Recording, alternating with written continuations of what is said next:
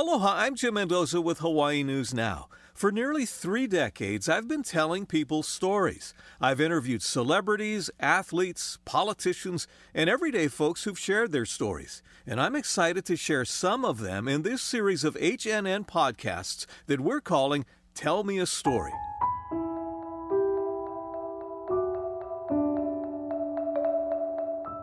Episode 2, Endurance. Each Tell Me a Story podcast has a different theme. In our second episode, we'll focus on endurance. These stories are about people who endure hardship or persevere through unpleasant and difficult situations.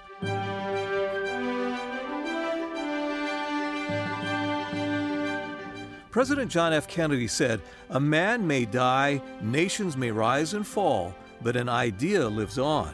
Ideas have endurance without death."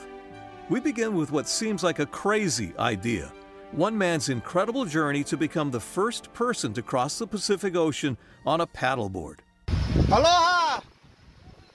Welcome to Hawaii! How are you doing? This was Antonio De La Rosa's first contact with another human being since he paddled away from San Francisco on June 9th.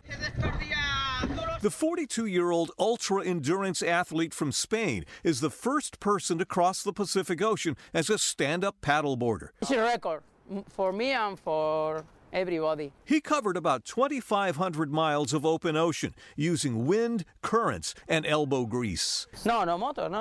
Only the motor this is the motor. Well, you can't see it in a podcast, but when he says that line, that this is the motor, he flexes his bicep. So that's when he didn't have any motor there. The paddle power was his engine that got him across. GPS, one inside and one outside. His vessel, the Ocean Defender, is a combo paddleboard and small boat with a sleeping cabin, storage bins, and solar panels for power. Computer. De La Rosa packed enough supplies for a 90-day trip. He estimated it would take about 70 days to make the Pacific crossing. He did it in 76. GoPro cameras documented his days and nights at sea. There was no escort vessel, so he was all alone. He estimates he lost about 10 pounds, but never got sick, despite very little sleep. Every hour I get up, checking the GPS, and checking the direction, moving the system. Hurricane Flossie didn't hit him, but it did push him off course. During 1 week, I was to the north, and I think, oof, what happened? Loaded down, the Ocean Defender weighed more than 1,000 pounds. It's difficult moving this kind of boat with very small paddle. He says the view out there was breathtaking, but he did encounter floating plastics, nets, and discarded line. With this GoPro I use for... De La Rosa has done other extreme adventures. Every year I think, okay, what I do next year? I love this kind of life. He once rowed across the Atlantic Ocean. Now he's conquered the Pacific. Aloha! Os espero en Hawaii! Adios, amigos! His exuberance was infectious, and we got him just hours after he had pulled in, and he was so vibrant. I'm thinking, dude, you just crossed the Pacific on a paddleboard. You got to be exhausted. But he had so much life and so much happiness for being here and completing this trek. It's just incredible. The paddleboard that he was on, when we think of a paddleboard, we think of a flat board and folks just going across, Ala Moana Beach Park or something like that. But his was souped up. It had to be because he had to have an area where he could sleep in at night. There was no motor on board, though, so there's no engine for him. That was important for him to do this and just do it with a paddle. But he had other things, like it said in the story, GPS, and also he could stay in contact with his handlers. And that story took months for me to put together, because when I first heard about him, I contacted his group that he was working with back in San Diego. He had some people who were helping him with the logistics where he was at, when he was on course, when he was off course, and they communicated with satellite phones and radios and things. So he was able to have that communication, and I worked through them. And I told them, I said, it's really important for the authenticity of this story, to make sure it's real. that I see that there's nothing around him. So they asked him to take a GoPro shot, because he had GoPros mounted on his vessel, a 360-degree shot for me, so that I could see that there was nothing but ocean, no land. And he did. And I said, my goodness, that guy, he is out there in the middle of the Pacific. In our next story, we focus on a new endurance workout that gives your heart and your brain a blast. It's designed to get people sweating and thinking.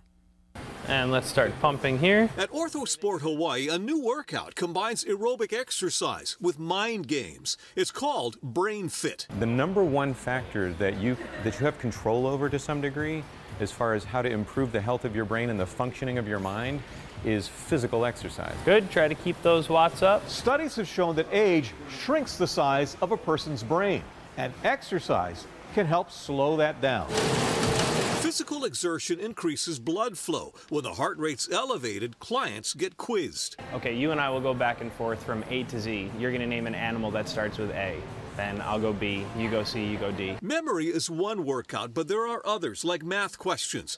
BrainFit's designed for people dealing with early onset dementia and those with brain trauma from an injury or stroke. But how do you know it's improving brain function? So we're doing all these tests in the beginning that are very remeasurable. We're gonna move on to the next brain stretch. The workout draws mainly senior citizens, but younger folks are catching on. They will begin to work out their brain the same way that people are concerned about their bodies getting older will work out their bodies. The lights from those screens can actually disrupt your REM sleep. The workout includes classes on how sleep, stress, and diet affect the brain.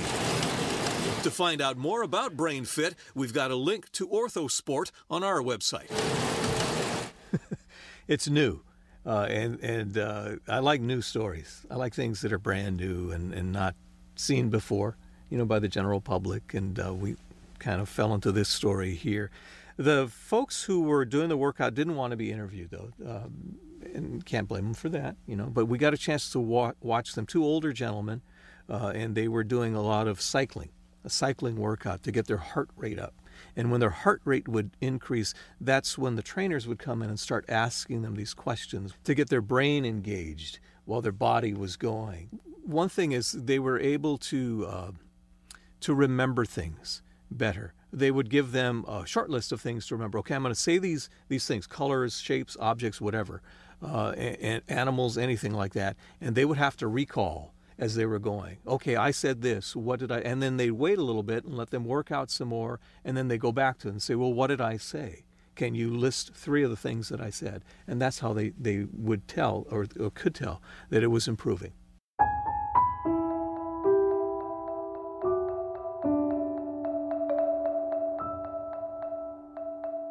Now to one mother's incredible story of endurance. She's running across America to raise awareness for an organization that honors fallen military servicemen and women. Kathy Powers is on a mission. The North Carolina wife and mother is running 1,000 miles in 2019 and doing it in bits and pieces across the U.S. And I decided I'm going to run in all 50 states in honor of our veterans. Every step also honors her late son. 6 years ago, Senior Airman Bryce Powers died after a traffic accident in Japan. I just thought nothing would ever be the same without my son. I just didn't really care. I just stopped. I got in a bad place. Kathy was depressed and eating herself into oblivion. Then came a realization and transformation. I need to do something bigger than me. Kathy got involved with Wreaths Across America. Every December, the organization places wreaths on graves at Arlington National Cemetery, where Bryce is buried. It was a marathon of change. It took me years, but I'm living for both of us. The nationwide run draws attention to her cause. Through her Facebook page, Kathy encourages people to sponsor wreaths for this December's Arlington ceremony. She wants to secure sponsors for 7,777 wreaths, one for each day Bryce was alive. I love you guys. That number is just not a random number. I thought, I need to do something good with that number. I was the mom in the minivan driving to get the mail. Now I'm running 1,000 miles. Kathy's paying for her travel, but families across the U.S. have offered to host her in their homes as word spreads through social media about the Wreath Runner. The number of days. The number of days is important to her, and it signifies how many days he was alive. That's how many wreaths she wanted to get. I just did a check before we taped this podcast to see where she was at in her run. She's completed it. She's done the 1,000 miles, and she has run in every state across the United States, here, Alaska as well. And she's also gone to Europe, and she did some running in Europe to honor fallen service members who died in service when they were overseas. So that's continuing on. But she did complete the task that she had set. So in that way, her endurance paid off. She was very overweight. She says it herself, you know, and on her Facebook page, you see the before and after pictures, too, of how she looked before she started all of this. And like she said, she was eating herself into oblivion. You know, she was really not taking care of herself. The tragedy and the sadness had so consumed her that she didn't think about herself. But when things started changing and she started doing this, the wreaths across America, it changed her physical appearance too. She started taking better care of herself, eating better, exercising, and you can see it physically. And I think that's, to me, I shouldn't call it my favorite story of last year, but it's one of them. And it's that love connection that she still has with her son, even though he's dead and gone in a way. He's still alive with her in a way, and she keeps that memory going and that memory alive.